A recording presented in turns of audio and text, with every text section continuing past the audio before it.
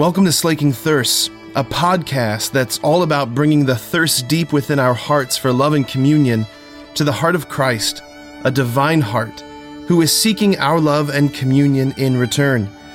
The hope is that the two thirsts would meet and both thirsts would be slaked. Well, friends, today the church celebrates the great feast day of St. Ambrose of Milan, the early church bishop, doctor, scholar who was so influential on the life of St. Augustine. It was his preaching, it was his mind, it was his heart who was that the Lord used to transform the heart and mind of St. Augustine. It's extraordinary, I think, that had it not been for this man's simple, quiet, humble obedience to the Lord, sitting before the Lord, burning before the furnace of his love and mercy, that St. Augustine would have never caught the fire. Every time you see images of St. Augustine, you see him, the one painting that's coming to my mind is this image of him almost holding his heart in his hand, and it is on fire. And he is the saint of passion and desire, St. Augustine, that is. So today on this feast day of St. Ambrose, we have another Ambrose in our midst, right here in the front row, who gets to make his first communion today, which is pretty darn fun. So that's pretty awesome. So I want to look at the gospel here today, this gospel that the Lord gives us on this Feast of St. Ambrose. Short gospel, but it's one that's very pithy and powerful. There seems to be a contradiction in this gospel coming from the Lord's heart. He starts off by saying, "Come to me, all you who labor and are burdened, and I will give you rest." And we hear that and we're like, "Oh, thank you, Lord. Yes. I am weary, I am burdened, I would love some rest," right? Life is hard, work is hard, job is hard, there's just stress. Parenting struggles, grandparenting struggles, there's anxieties in life, worrying about money, worrying about sicknesses and diseases, doctor's appointments, driving kids to and fro, driving grandkids to and fro, from this place to that place, thinking about your prayer life, your spiritual life. Do I have a prayer life right now? All of these things, all these struggles, not to add on to it your own sins and your own burdens and your own wounds, all of that, the weariness of being weary. And we hear Jesus say, "Come to me and I will give you rest." And I just kind of melt into that. Oh, yes, thank you, Jesus. And then the next thing he says is, "Take my yoke upon you and learn from me." And you're like, whoa, whoa, whoa, whoa, whoa. What about the rest stuff? I thought we were going to relax.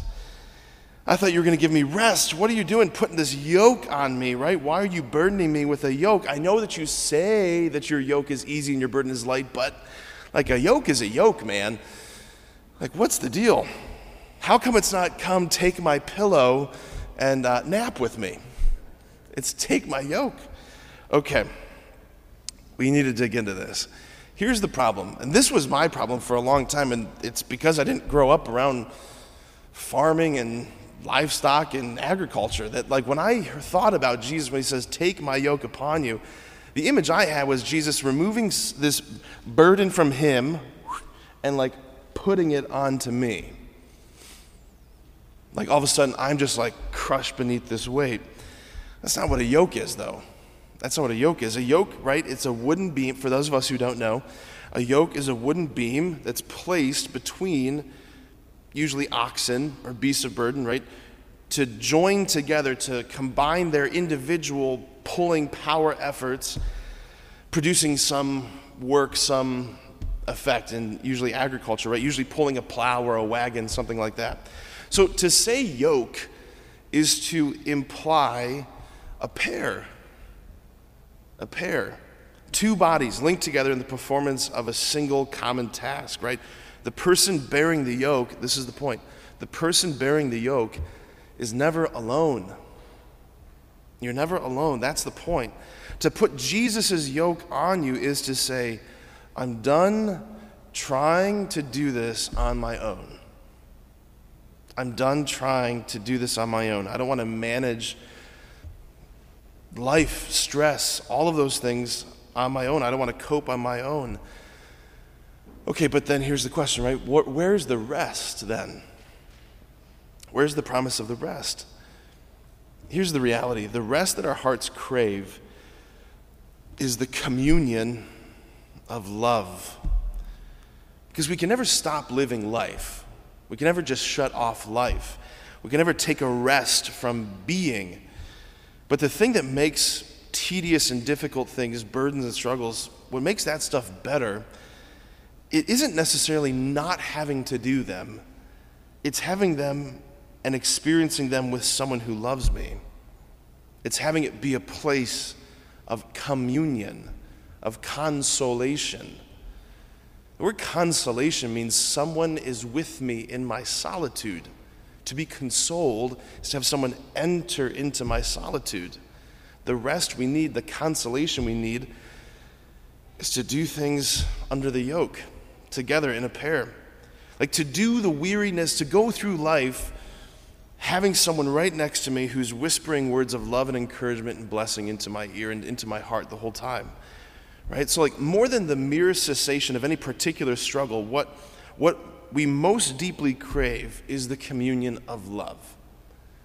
It's not merely like, Lord, take away these burdens. What we most deeply crave when we're honest, when we search our hearts, is the communion of love. I just don't want to be alone in my struggles, in my suffering. Like if I can be loved there, then I'll be okay. So Lord, we thank you today for sharing with us your yoke. Amen.